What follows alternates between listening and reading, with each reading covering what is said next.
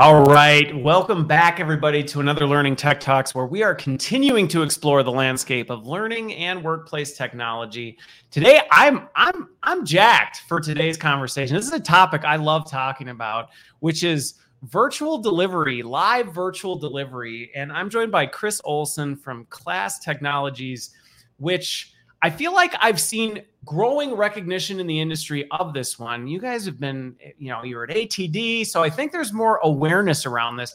But for those of you who aren't, this is going to be a discussion you're going to want to listen to. Actually, you know what? It actually doesn't matter whether you know them or not. You're going to want to listen to this because we're talking about live virtual facilitation, which, I mean, this was a big deal pre-pandemic, post-pandemic. This is just our reality. So we're going to talk tech, we're going to talk L&D strategy, we're going to talk operations, we're going to talk all sorts of things. Chris, I don't know about you, but two Chris's talking about virtual collaboration and delivery. This is going to be an exciting conversation. Yeah, I'm looking forward to it. I mean, all of the above you just listed, like I could pick an hour on either one of those, but yeah, I think I'll do my best to keep it contained. I should have told you, though, the dress code is black T-shirts. You're going blue, but you know what? Your blue matches the class logo. So I got to say, was that intentional? Well, actually, believe it or not, yes, it was. And there's, but not, doesn't have anything to do with virtual facilitation, but I do it mostly because it makes it easy to know what I'm going to wear for the day. I have like 10 of these I just pull off the closet and then there we go. And I don't have to make a decision on it. So here's the thing. That's my logic behind the black T-shirts is I just one day cleaned out the closet because I hate trying to figure out, well, which one do I want to wear? It's like, oh, I don't have to think about it. And my skin is too pale to pull off black. So it's like severe contrast. So hence the blue. I guess. Yeah. Okay. All right. Well, that's fair. But I was curious, did you intentionally match the blue to the class logo? Because I did. Yeah. You did. Wow. Yeah. Okay, well, see, now I'm getting to know. It was very low effort. Like, thanks to tech, you hop on Amazon and you find a blue cobalt sapphire or whatever the thing was, and you just order a few of them, and there you go. No, see, here I thought I was saying this. You'd be like, oh, no, that wasn't intentional. But yeah, no. But no, you actually went, nope, the blue, and it matches. I like it. Yeah, I'm a hard nerd on all things. So, yeah.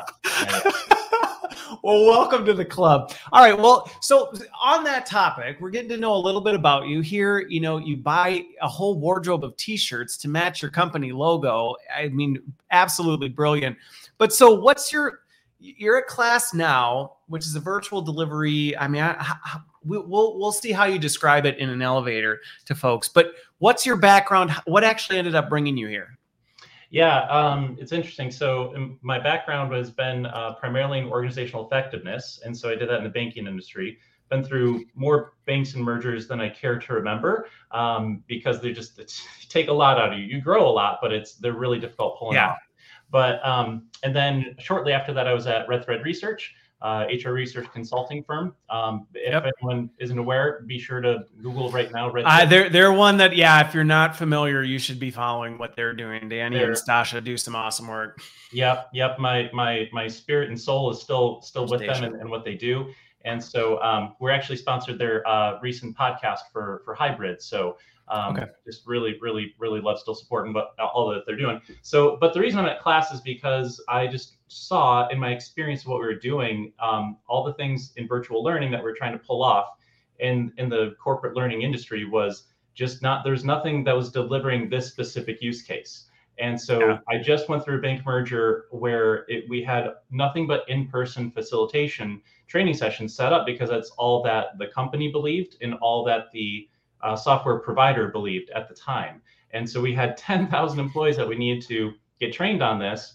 And it was all going to be in person. And then 2 months before pandemic hits. And so, great. So we had hundreds of courses scheduled, thousands of facilitators, thousands of hours ready to go, all in person. We're like, nope, has to be virtual. And we got by, we got through it. And everyone was shocked to see that virtual learning actually worked for this large scale initiative. And so, but it could be better. Absolutely. And I was like, who's doing that? And so then I get a phone call from Class, and I was like, I saw the need that it was filling in the space, and I thought, yeah, I want to be a part of that. So, so here I am. Here you are. Well, I think the point you bring up that has been really interesting over the past couple years is that I think there was still a lot of skepticism around what could be done virtually. There still was kind of this mindset of, yeah, I mean, there are just some things that you can't do virtually. And I think what we learned over the past couple years, which for folks who've been doing it a long time, they were like, I mean, literally anything you can do. You might have to restructure it. You might have to think differently about it, but you can pull it off. I think people had no choice but to deal with that. So it's been interesting. But to your point, it brought right to the forefront the fact that I think that limiting mindset of, well, there's just some stuff we have to reserve. I think that limited the tech stack too, because there wasn't a lot of incentive for these tech tools to really focus on virtual delivery, because it was always seen as a second class. See what I did there? Yeah. Right. A second class experience. And so it was like, well, we'll make it good enough, but we're not necessarily going to really go. And for people who really were focusing on virtual, this has been a pain point for a very, very long time. So I was excited to have this conversation because this is not a type of technology that you see. I mentioned it before we went live. If you were to look at the ecosystem of virtual delivery, it's not like some of the other ones where if you were to look at LXP or LMS where there's just dots all over the place, it'd be like virtual delivery. There's a handful of meeting tools and maybe some enhancement stuff. So that gets to the next thing, because we're kind of talking and dancing around what it is. Mm-hmm. How do you describe it? And I do want to unpack this because for folks who may not be familiar with Class, it's not just like another meeting platform. So how do you describe it? Because it is a little bit nuanced in understanding how does it work and how does it structure and fit together. There's more to it than meets the eye. Yeah, I'll try to do without having the buzzwords in there because it's real easy to do that. But basically, the way I like to describe it is we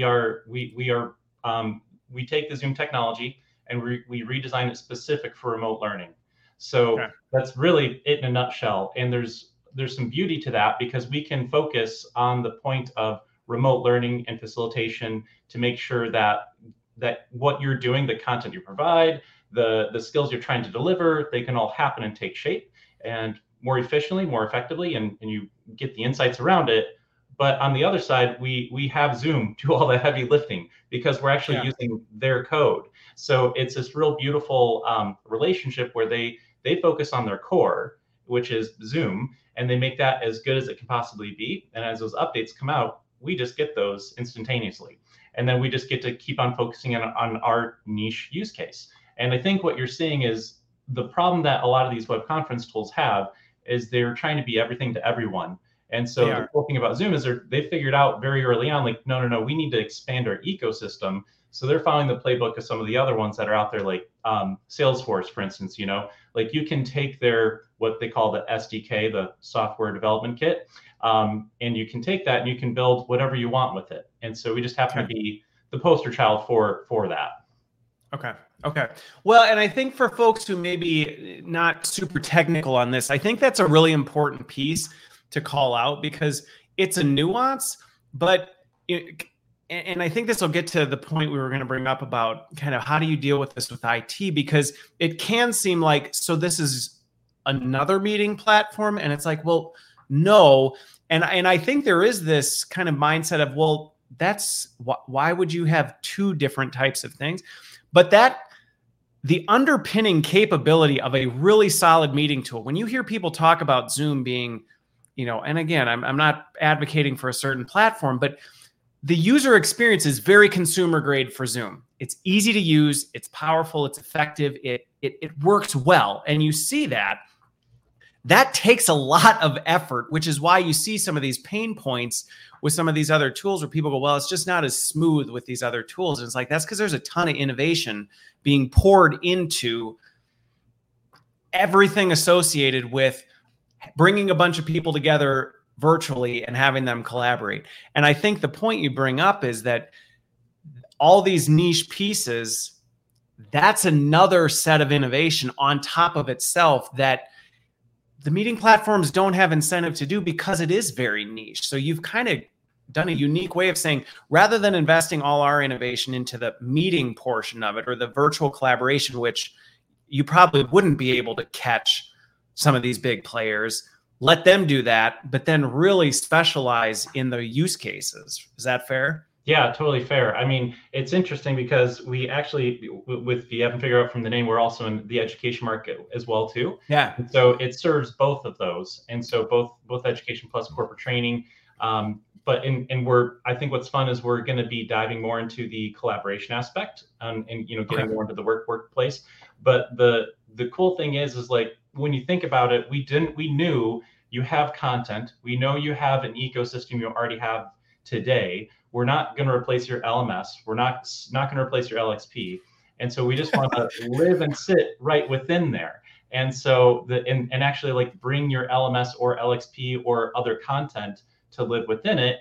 And now we just have data push and pull between your platforms.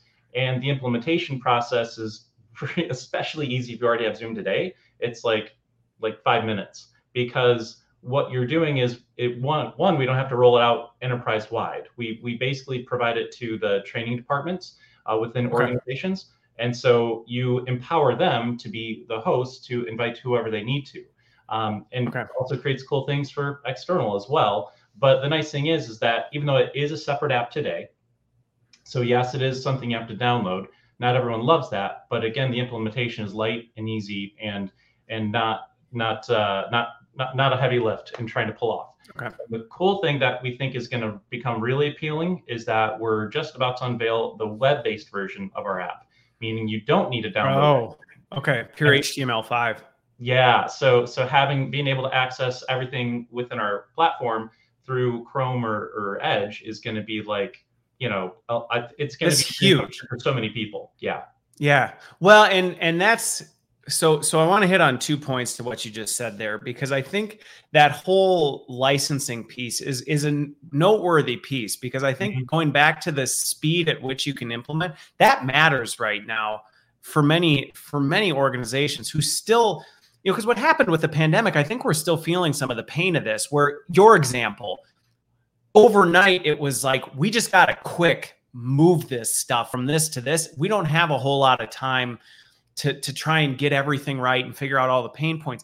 But it's been a great lesson learned, because there were a lot of things that organizations went, okay, you know what? Some of these things that we thought, well, they're really not that big of a deal. They are a big deal. Like, they're a big deal. They're actually really killing us, type of a thing. And we didn't think it was that, which I think was good. And I think it's been good for orgs to go, okay, let's not just continue dealing with the pain, but your point of the licensing piece, sometimes that can be overwhelming, because if you're looking at doing an enterprise implementation and saying we have to license every single person in the enterprise to use this kind of thing, I mean, not everybody can do that. So if I'm hearing you correctly, the way this is structured, really only your hosts or your L&D teams who are delivering virtual classroom are the ones that actually have to be licensed for that. Is that accurate?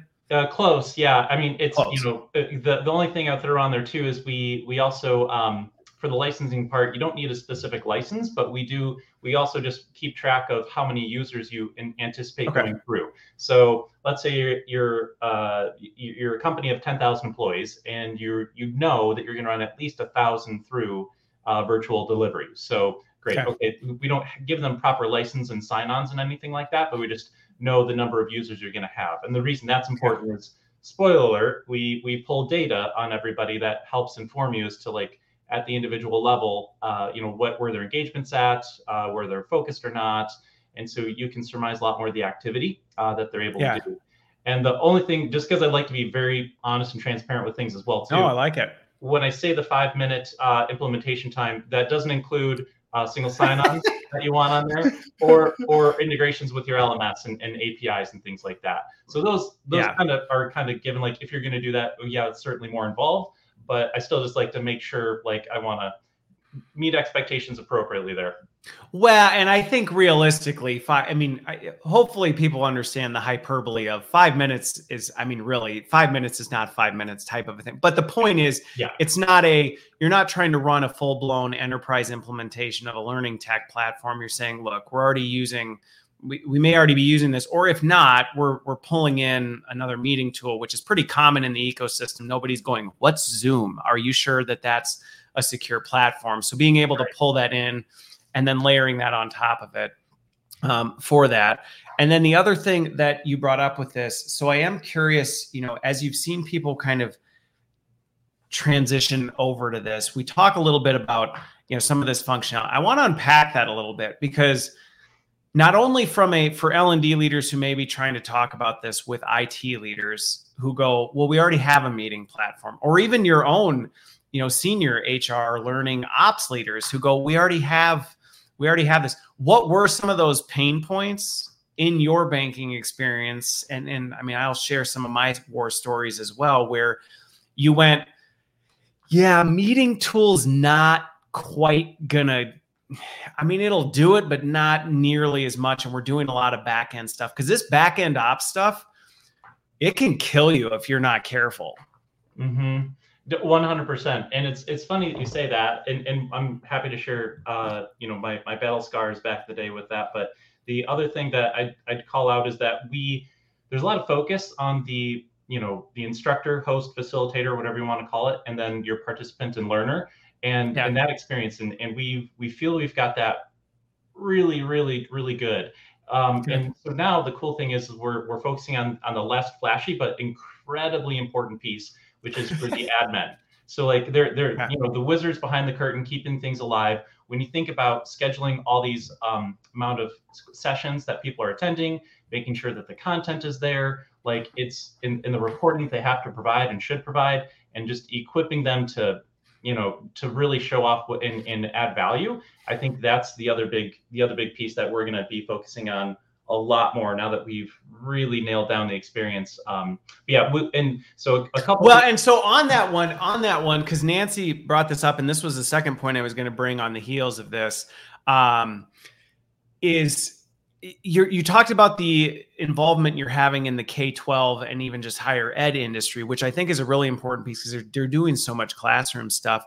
Mm-hmm. I mean, that's where I came from. And this is one of those things where they really were in a pain point with this, because I know a lot of educators who their entire career was literally delivering things in a class. I mean, literally nothing else. That was literally their whole job, was to do this. And overnight, and they weren't used to I'm in a corporate setting, so I'm used to virtual meetings and I'm used to doing all this stuff. It was like, well, no, we didn't do any of that. We were all in the building. We were all doing this. That was our world. And then it was, here's Google Classroom. Yep. Go do everything you did before. And I mean, they got pummeled, and still in many regards are getting pummeled. So I have to imagine there have been a lot of lessons learned out of that space that really will benefit corporate. Yeah, that's exactly right. There has been a lot of that, because I would say usually when people ask, how are we different than from your standard meeting platform? And I usually say there's three things that we do differently. We help the instructor to know where to focus, as well as the learner know where to focus. Like people, conversation, you get the immersive feel, but you still get to know where your attention needs to go. And then the other thing that we do is we make it more interactive, in the sense of, I like to define it as like Chrome and Zoom had a baby. So you have your internet browser built within the platform. And so the beauty of that is like everyone's usually dropping a link in chat, and you click the link in chat to be taken out to go do something else, right? You're bounced somewhere else, and then you got to pull them back in. And so, and the reason that's a problem is that, one, you're trying to, herd cats at times, whether corporate learning or K-12. Yeah, it doesn't really matter. It doesn't matter. And so as you're trying to bring them back in, it's another barrier, another hurdle you have to overcome. And the cool thing is about when you put it together, the data piece comes more important, because they're still in the platform, and we still know what they're doing, what they're up to, what they're completing, and all that different stuff. So the last piece is, as I hinted at before, is the data. And so the different data sets we provide, and then the ability to, on the admin side, being able to schedule your classes, and being able to, we have this brand new thing that we've been waiting to get this thing out there, and everyone's excited, is a course template manager, meaning that all the different content that you want to have and provide and bring, you can now just carbon copy this master class or a master template of whatever it is, And so once you do that, you can just do that at scale and repeatedly, and you know that everything you need is going to be in there, and you can personalize it as an instructor where I want to make my version of that class, and then now you have that, and it's just really easy to carbon copy. So there are so many things that I want to talk about yeah. with what you just said, because some of these things can easily be glossed over. I mean, they really can. And I've been in conversations because this has been a gap in the industry for a long time. It's not like, oh, the pandemic created this. I mean, this was really an issue for a long time. And some of these things sound like very small and minor, like, oh, well, pushing a link opens their browser. Why is that big of a deal? But I think anybody who's done anything virtually now knows that losing people's attention in the virtual environment, first of all, one, it's a lot of work to keep their attention anyway. It's that much harder because, oh, I can look over here and I can go do this and I can turn my camera off. And I mean, so you're already competing against a lot more things than when they're locked in a room and it's like, well, I can still do that, but you're kind of like looking at me. Mm-hmm. So anything that intentionally is distracting them is a problem. I mean, it's a problem that can actually derail an entire session where you go, we're bringing people together. And so something as simple as, well, we'll just push out the link and then they'll go do it. But also, I'm just even thinking user experience where, I mean, we've all been in those meetings where somebody's like, the link didn't open for me. Which link am I clicking? I can't find. That can derail this because now 90% of your class, they're on track and they're sitting here going like, good grief, like Bill over here, get with the times. Yeah. And then you've lost all them too. So not only is Bill distracted because he can't figure out where browser tab open because he's got 97 Chrome tabs open. Yep. But now 90% are going, this is really obnoxious because Bill is tearing the whole class apart.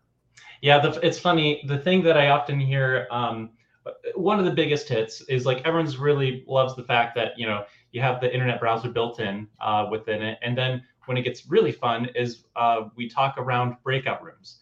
And so the big thing, to your point, as you're saying, the difficulty of keeping people focused and how most breakout rooms are designed and how we put them into the breakout rooms. You say, hey, click the link in the chat, and this is going to take you to a document. It's either a Google Doc or Office 365 doc, and it has your exercises listed out within there that you're going to do. And you hope that they can actually access this doc. And so if they can, then they have to find where in the doc that they're going to do the exercise and who's doing what. Like, are you the person that's doing this, or am I? Like, what are the different roles that we have and what we're going to practice? And so we're like, enough of that. There's got to be a better way to do this. And so our breakout rooms, when you launch them, it's the same thing where you can, put them in a breakout room manually, or you do it automatically where it's randomized. Either way, that option's the same. But when you put them in there, you can push the exercises and the content, all that internet browser type functionality to the specific breakout room. And then if people need the help and they need the lifeline, we've enhanced the chat functionality to be more like text messaging. And we have an instant thread of conversation that they can reach out to the instructor, or the instructor can reach out to them, and you actually see what they're talking about. And you actually get to see what they're working on in the breakout. You get to actually facilitate.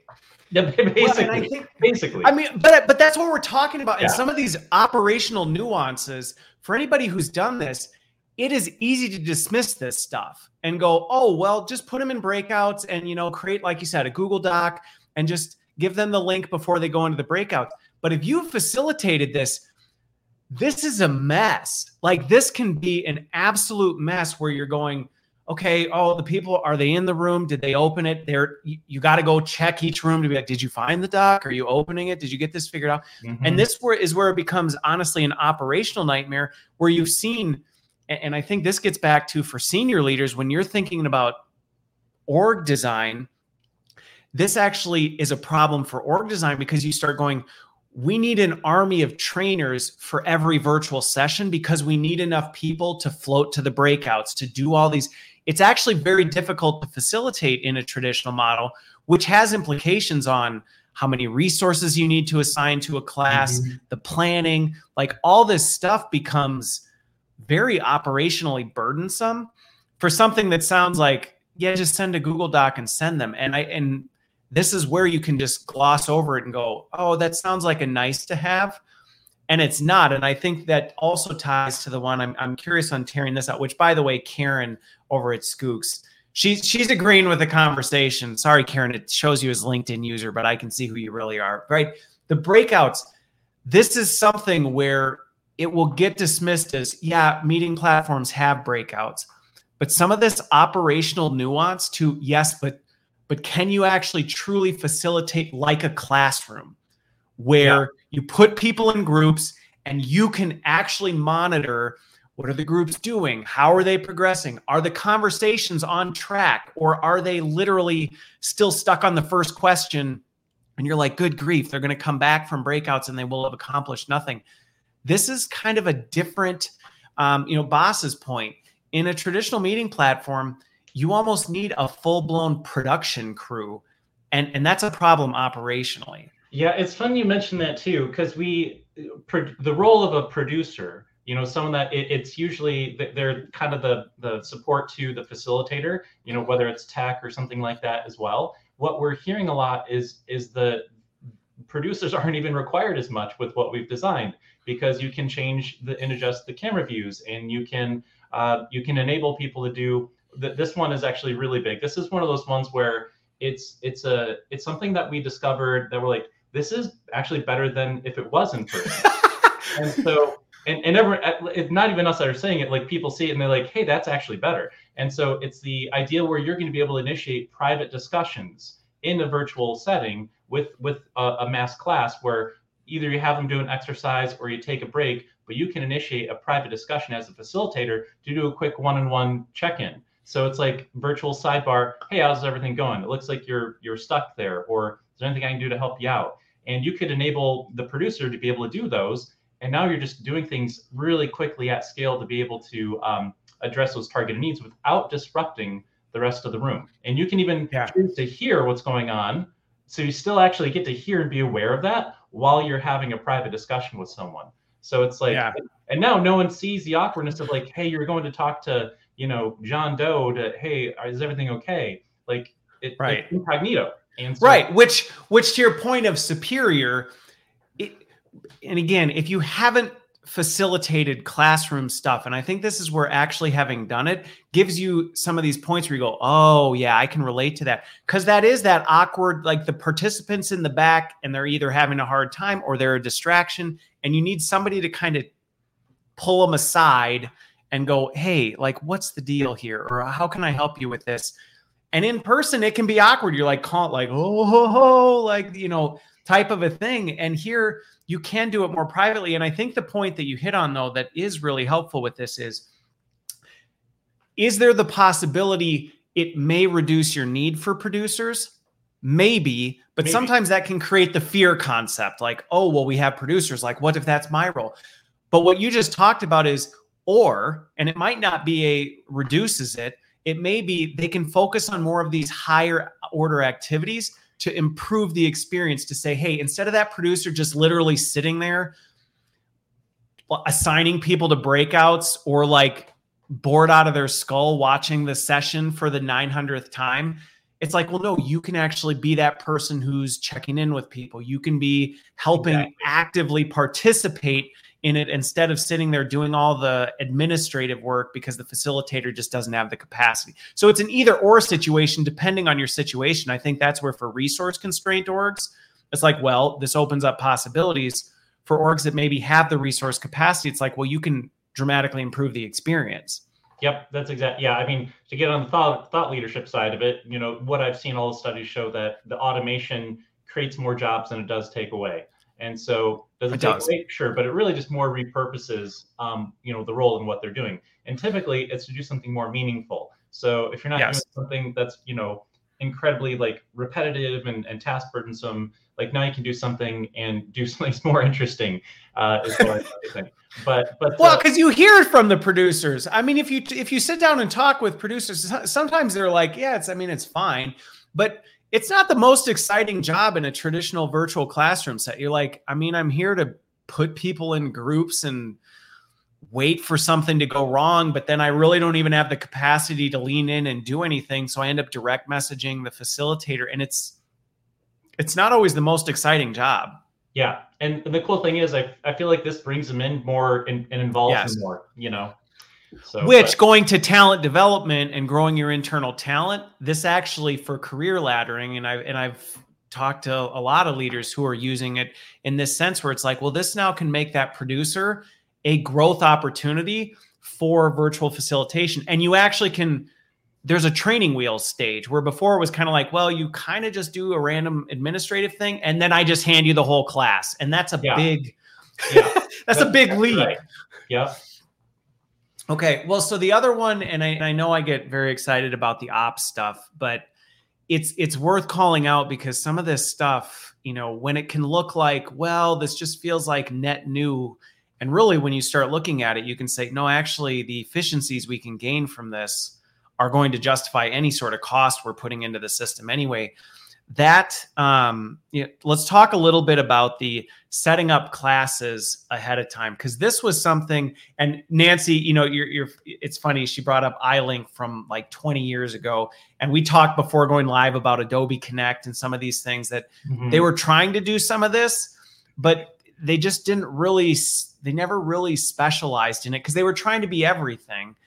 And I think you're one of setting up the classrooms before. This is another one of those things that I don't think can be overlooked in terms of being able to prep your virtual classroom and personalize it.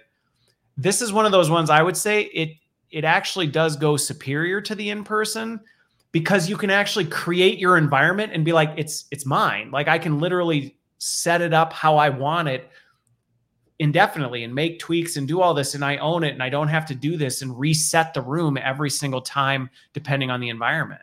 Yeah, it's kind of funny when you're talking about like the pain points of things of in-person before and what we're trying to solve for and do. Like I think of even as you look and you talk with those in your organizations around like getting budget for different things like tech. Well, we were going to spend $150,000 just in printing costs, printing costs alone. Just for like the workbooks that you would get to learn for just this one software that we're training everybody on. And that wasn't even for the entire company. That was just for the small, like that was just for bank tellers. And so like those are huge dollar amount numbers that go into things like that. And so now what you do is you have the digital version, and not only can you avoid those printing costs, but you can also do things at scale. So I can customize it specific for me as I facilitate my class and set it up. Because you'll still have all the same things that you have with Zoom, where you can, assign an alternative host to be involved. So it could be like Chris and Christopher Lind are going to do this class session. Here we go. Yeah. And then you can also schedule it for multiple sessions. And the cool thing about this is that not only when you schedule multiple sessions of a class, so versus just your one-off, you can actually have the data run aggregated of what happens in the individual class you're doing, plus a running total of what's happened in the whole series that you've created. And so the different things setting that up, you can now have like a little bit more of a barometer and insights to see, you know, of the 4 that we did, John Doe or Jane Doe were really not engaged, but all the rest of them they were. So like you get a more balanced perspective of the individual in the series of sessions that you're going to do.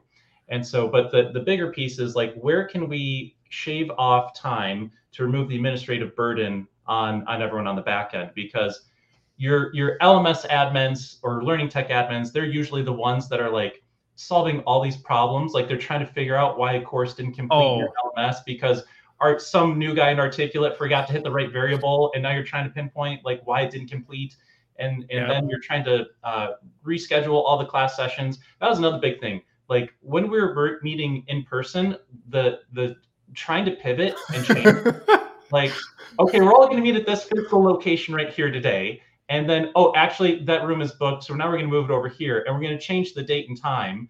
And so just making sure everyone's calendar is updated in that process. Like people are like physically driving to this and then they show up and it's not there and it's been moved or they didn't get the notification.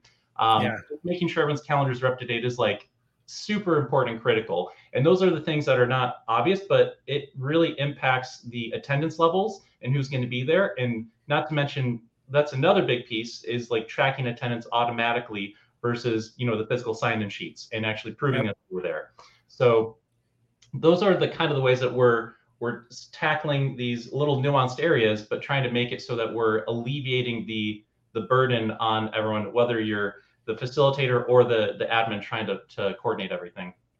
Well, and there's two things that came out of that that I think really are worth, again, highlighting is I just can think over the years of that experience of, I mean, when you think about the time spent getting used to your environment and in person, like you had to do that every single time, which a lot of times was the business case for a training room.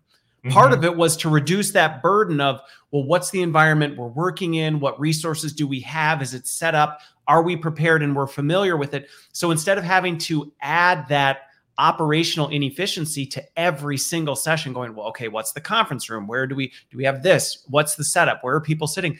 It was like, well, we just always know. But that had tons of operation and real estate costs and things like that. So getting a dedicated training room a lot of times was impossible unless you were in a really big org that said, yeah, sure, we'll build out a whole section, that is just yours for nothing other than running these class type things. But in the virtual world, we can democratize that capability to a sense of what we're talking about, where it's like, you know what to expect. You know what to expect. It's prepared. It's ready. It reduces your burden as a facilitator to have to spend all that front end time preparing for your session. It's so funny. You just triggered my PTSD. When you had those training rooms, I'm curious with those that are listening in, like, have you ever gone to the physical classroom where you had maybe 20, 30 computers, right? And someone didn't leave them turned on, so they didn't get the updates. And so you turn them all on, and then you got to call IT to make sure like they all get their updates to get the specific environment that you're trying to train in.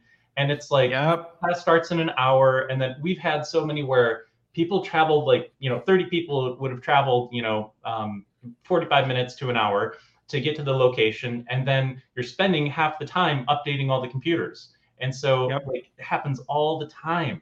And so the cool thing is, like, what if you just had an iPad and then you just joined through that and you could still interact and see everybody and do all that. And so we're like, yeah, let's do that. So we made the tablet version. So that's the cool thing, is like just making it ease of access to deliver it to where you are and when you need it are the key things we try to do. Well, and again, some of these things can be dismissed as, and I think they have for a lot of years, they were dismissed as the cost of doing training. It was like, well, we just kind of have to do it, and it's a pain and it's inefficient and it's whatever, but there's really not a better way to do it.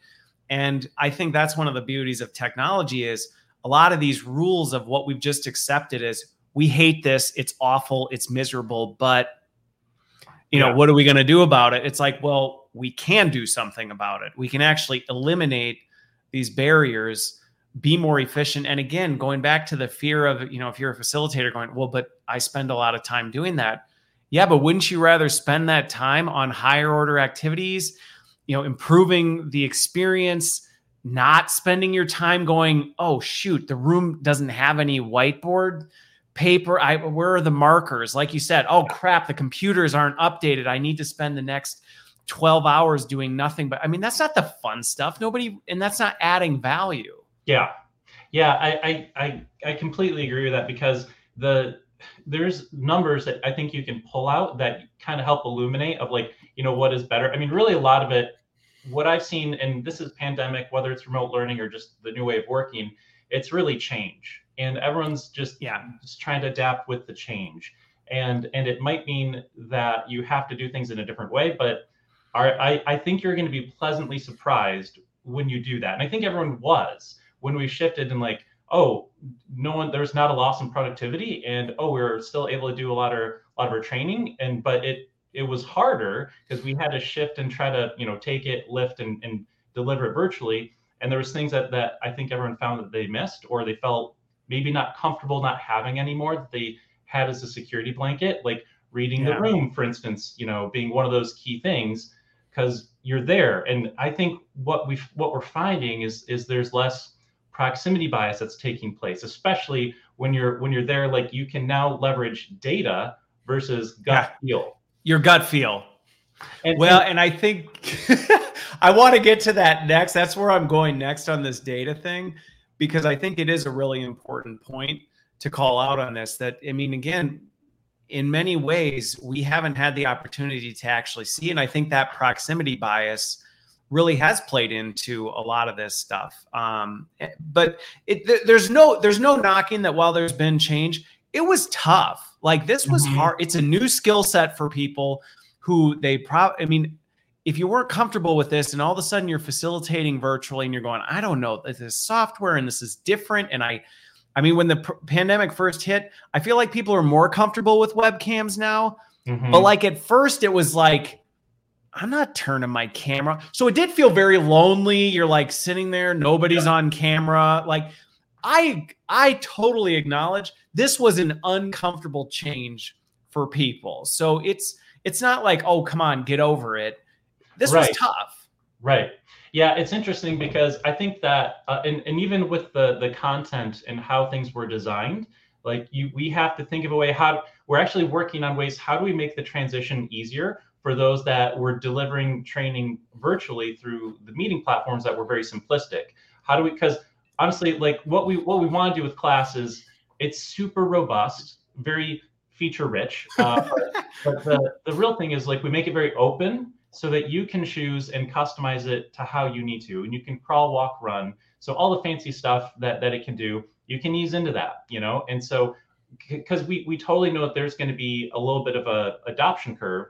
But the cool thing is that we thought around this is that we find that the digital adoption and the adjustment to this is actually super fast, because it looks and feels like Zoom, but you just have more options now. And then it turns into like, now what you shift and focus on is like, how do I make my my virtual sessions more impactful? And like, how can I improve on that? And that's where the data piece comes in to help.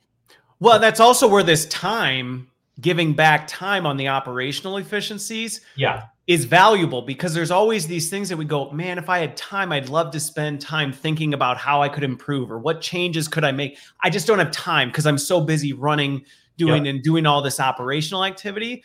And now it's, well, you can pull that out so that you actually can start to go, all right, that didn't go so well.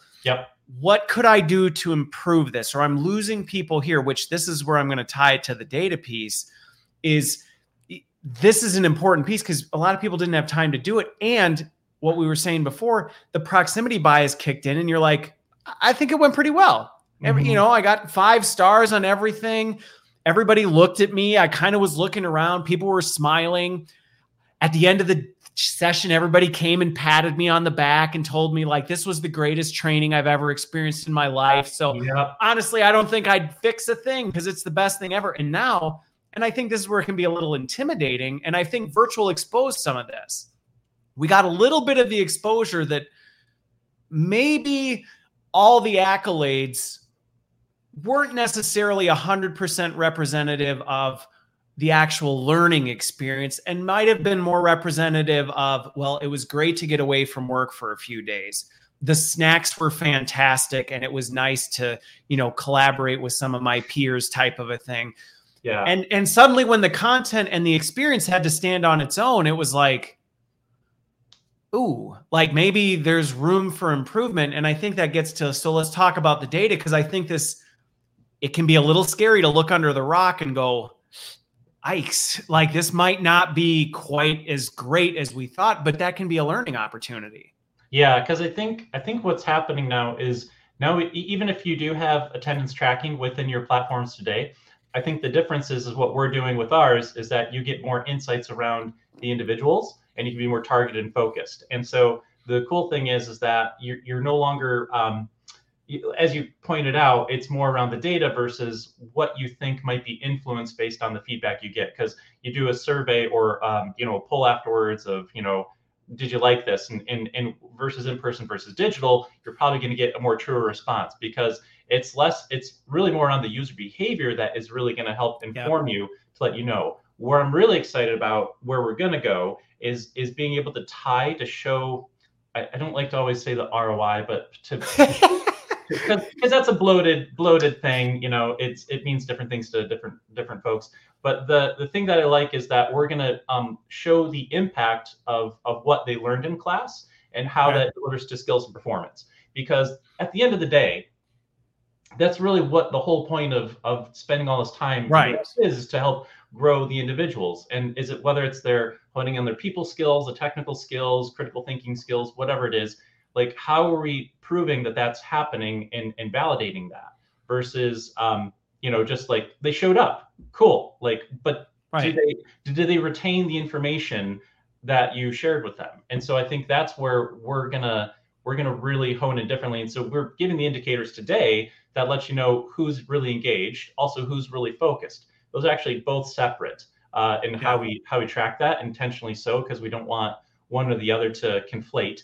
And I think what we're doing, which is really difficult, the thing I will also say around data, when we show people what we track, it's equal parts excitement and equal parts like, whoa, I don't want to be responsible for that, or like, because the nice thing is, and what we're trying to do is make it so that it can't be used for nefarious purposes, and that it's used to really like help inform the instructor, also just to know where to focus, because being able to shift and adjust the entire gallery view of your class session based off of participation in real time is like a real useful thing.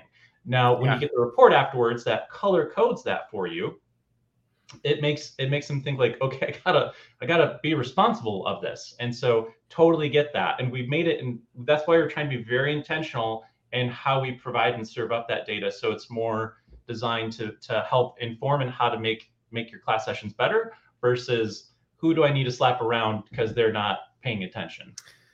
Well, and I think that's one of the, so going back to this whole point on this data side, it's, again, looking under the rock can be a little bit scary at first, like we said, it can be a little scary because it's easy to be happy with everything sounds good. I feel good about it. I think everything's fine. And then to start feeling like, well, maybe it's not, maybe there are some of these other attributes that are conflating things. And really, if we look at it for what it is it really accomplishing what we wanted? And I think, again, it's one of those getting clear on what the outcomes are, because is there anything wrong with saying one of the desired outcomes is people feel like it was a break from work and recognition for great things? Sure, but maybe let's not make that training then. Like, let's not call that training. Let's say, why don't you just send people like on a 2-day networking trip, or like, don't throw training in there to be like, that way we can justify the cost type of thing. Right. But I think this can be intimidating. And again, how you use it, it's an important consideration, because you can do damage to your experience if people are like, you're monitoring all this so you can embarrass me, or you can call me out, or send a message to my manager and go, well, Chris is here, but he's not really participating. Like, okay, well, that could be damaging to the experience and the individual, because you don't necessarily know what the situation is. But if you can use it to help inform how you're facilitating, how you're engaging, how you're designing the session, that's powerful stuff. Yeah. I mean, the way that I get excited about it is, as the sessions that I'm going to facilitate, am I meeting the needs of this age range or this demographic of, single Black females? Like, how am I doing that? I'm not resonating with them. Like, who is, and how can I get better and learn to find ways and how I can resonate with those that I'm just not touching. And so I think that's where I get excited about it too, as well as this also becomes a way that you have data that you could involve managers. So if you have direct reports where they're just not engaged and you want the extra support from the manager, you can now say, look, here's what they just learned, and here's what I'd love for you to kind of reinforce and support. And you can see that based on the engagement levels, like where some more attention and focus might be needed here. And so again, not meant to be punitive, but more around like, how can the manager be involved and help support, support the performance of this individual, or get them, we started with this one, and now we've got like 5 more coming up. Can you help like reinforce the importance of the what's in it for me, for why this training session is important, so that they're more engaged and more involved in what we're doing? Well, and there's one more data point, and then I want to close out because we're going to run out of time on one really important thing. But on this data point, you talked about the fact, and again, this is one of those like micro nuances that you may just gloss over and go, what's the big deal with that? But you talked about the data being able to be tracked on a by class session, but also series of classes. And as I think about that in terms of continuous growth, there are so many times where we make tweaks and modifications to things, and we don't really have a good gauge of, did it get the intended outcome? Like we made this modification to how we're delivering, or we changed the program design to see, could we drive greater engagement or things like that? And we don't always really know. We're like, well, I mean, I think so. We feel good about how it went, but we can't necessarily see that. And if I'm understanding correctly, this actually creates opportunity to say, let's take a look at that. And let's see if when we made these changes to this program, this class, it actually, we saw the results we were hoping to see in terms of participation, engagement. And so you can actually start to drive changes that matter versus, well, we made changes. And I mean, I hope it worked.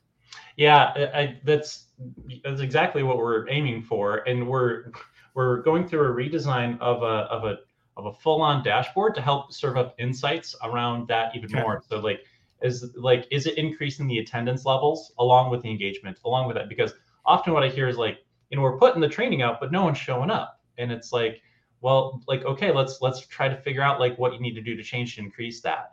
Could be communication stuff, but it could also be like, is it the topic or is it the things that are just we don't like to acknowledge it sometimes, but it's like that can be an indicator of people's perception. They may go, yeah, you know what, that wasn't really a good use of my time. And people may know that.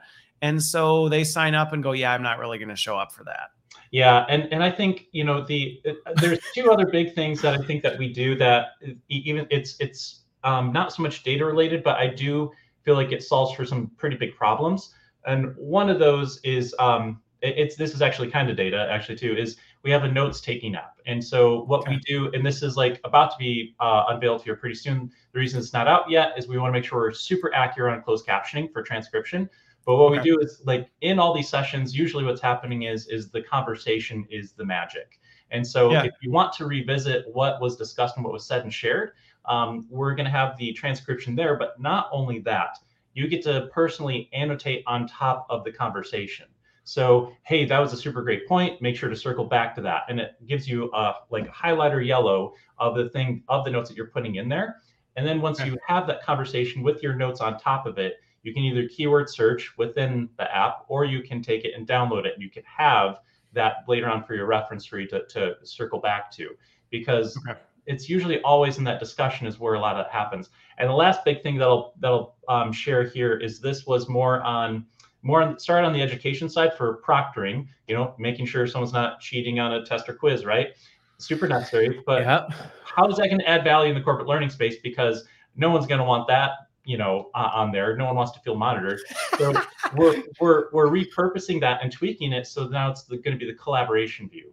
And so what you can do is you can enable peer-to-peer learning. So you can have, you can choose the users that you want to share, and they can practice with each other. And that practice thing, how it looks is you have your screen like I'm in right now. And then just to the side of me is my actual computer screen that I'm sharing with. And so you can actually do share backs and teach backs to each other. And so the cool thing around that as a facilitator, now I can let them do all the hard work and they get to like teach each other, right? Well, and I mean, and I think this is an important piece with this. We talk a lot about user-generated content. We talk about some of these other things, but it's like, these are practical examples of where you can start integrating your employees, your learners into that and say, this is how you do it, is you actually engage and encourage them to participate. And again, this goes back to this whole, how do you facilitate versus present? How are you actually facilitating them sharing their insights, their knowledge, their takeaways, what they have? I mean, that has historically been very difficult to do, especially in the virtual environment. And I think that's where some of this stuff that seems like nice to have, it's like, it's actually not. Which ties me to my final point, which we could probably have an episode purely on this next point. This is not, these types of changes we've been talking about are, in my opinion, transformational for what you can do in virtual learning, which is why I think sometimes when it gets a bad rap, it just grinds my gears, I guess is the term I'll use for this, because it's just like you're fundamentally misunderstanding what you can do with virtual learning. Because if you really truly understand what's possible, you can create an extraordinary experience. But, and this is the kind of closing piece, this doesn't just happen by we bought class, now magically all our virtual sessions are incredible, right? I mean, I would love to say that it does. So what I say is like, it still is your content. You're still the owner. You still get to be the rock star of it. So what we do is we just empower you and the learner to be able to like make it better. And so all the effort you get to shift and focus on the content versus thinking of all the tech stuff and hoops you have to jump through. Like people go on YouTube and they look how to make Zoom better and all the different ways to try to do the things that they want to do. And so Zoom was built for meetings. It's not built for the stuff that we're it's a meeting tool. And so like let us like take that burden off of you. And now you get to focus on your content, on your delivery.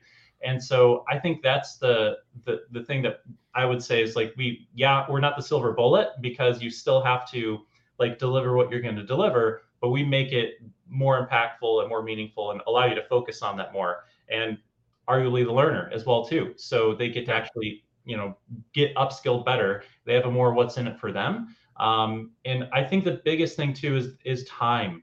Like the number one burden we hear from everywhere in anything is time. I developed and put all this work into this course. No one's showing up to it because no one has time to come to the training sessions. So like, what are the ways where we can shave that off and complete that? Because I think that's just for me the biggest problem that we have everywhere is time. And so, but that's my last final. And I think what you're just saying with this, and I think is just this technology, and I say this all the time, it's an enabler.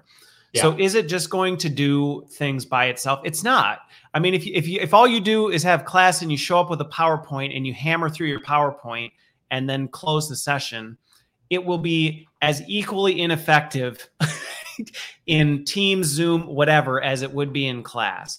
Yeah. But I think it's this possibilities of these things that you can do that really learning professionals have been wanting to do. To your point, these Google searches of like, how do I do this in Zoom? And you end up with this Frankenstein of tools where you're asking people to use 37 different tools and they're going, this is overwhelming. You're now democratizing that to say, let's make that easier for you so you can focus on delivering an extraordinary and impactful experience and not be worrying about all this burden. But again, there's a lot of work that goes into that as an L&D professional and a leader. And I think that's an important note to make, because this is about actually being intentional and changing, first of all, your perceptions of virtual. Because if you think it's always going to be like,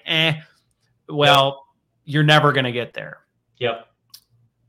Well, the last final thing I'll say on that note is that we have this mantra where we say, technology doesn't solve problems, people do. And so it's so true. But again, I think, to the point of where you all are focusing, this is one of those really unique areas where some of these pain points, sometimes it's hard to find tech that goes, you really understand what L&D is struggling with, and you understand how to address this. And I think this is one of those areas that it's often overlooked, and it's just, we have meeting platforms. That's good enough. And I think if you're fine with good enough, okay. But I think you don't have to be fine with good enough. And that's one of the exciting things about where things are going. Agreed. All right. Well, I told you we were going to get to the end, and we have just scratched the surface on things, but I love this conversation. I really enjoy talking about what is possible with tech. So I appreciate you making time, Chris, and being here and talking through some of this stuff. I hope everybody listening, hopefully this has at least stimulated your thinking around what is possible with virtual learning, because honestly, the possibilities are endless if you really start digging into it. And I'll say, I think you can create a superior experience if you actually design for it and are very intentional about it. So thank you for making the time and talking more about it. Yeah, thanks for having me. I had a blast as well. And any skeptics out there that, don't believe in it, would love to get your feedback on how we can solve for those problems and build that in. So Well, there you go. Well, and you have the opportunity to say, we're not trying to be everything to everyone. So we really are focusing on this. And if there are pain points specific to L&D, you actually have an opportunity to change it.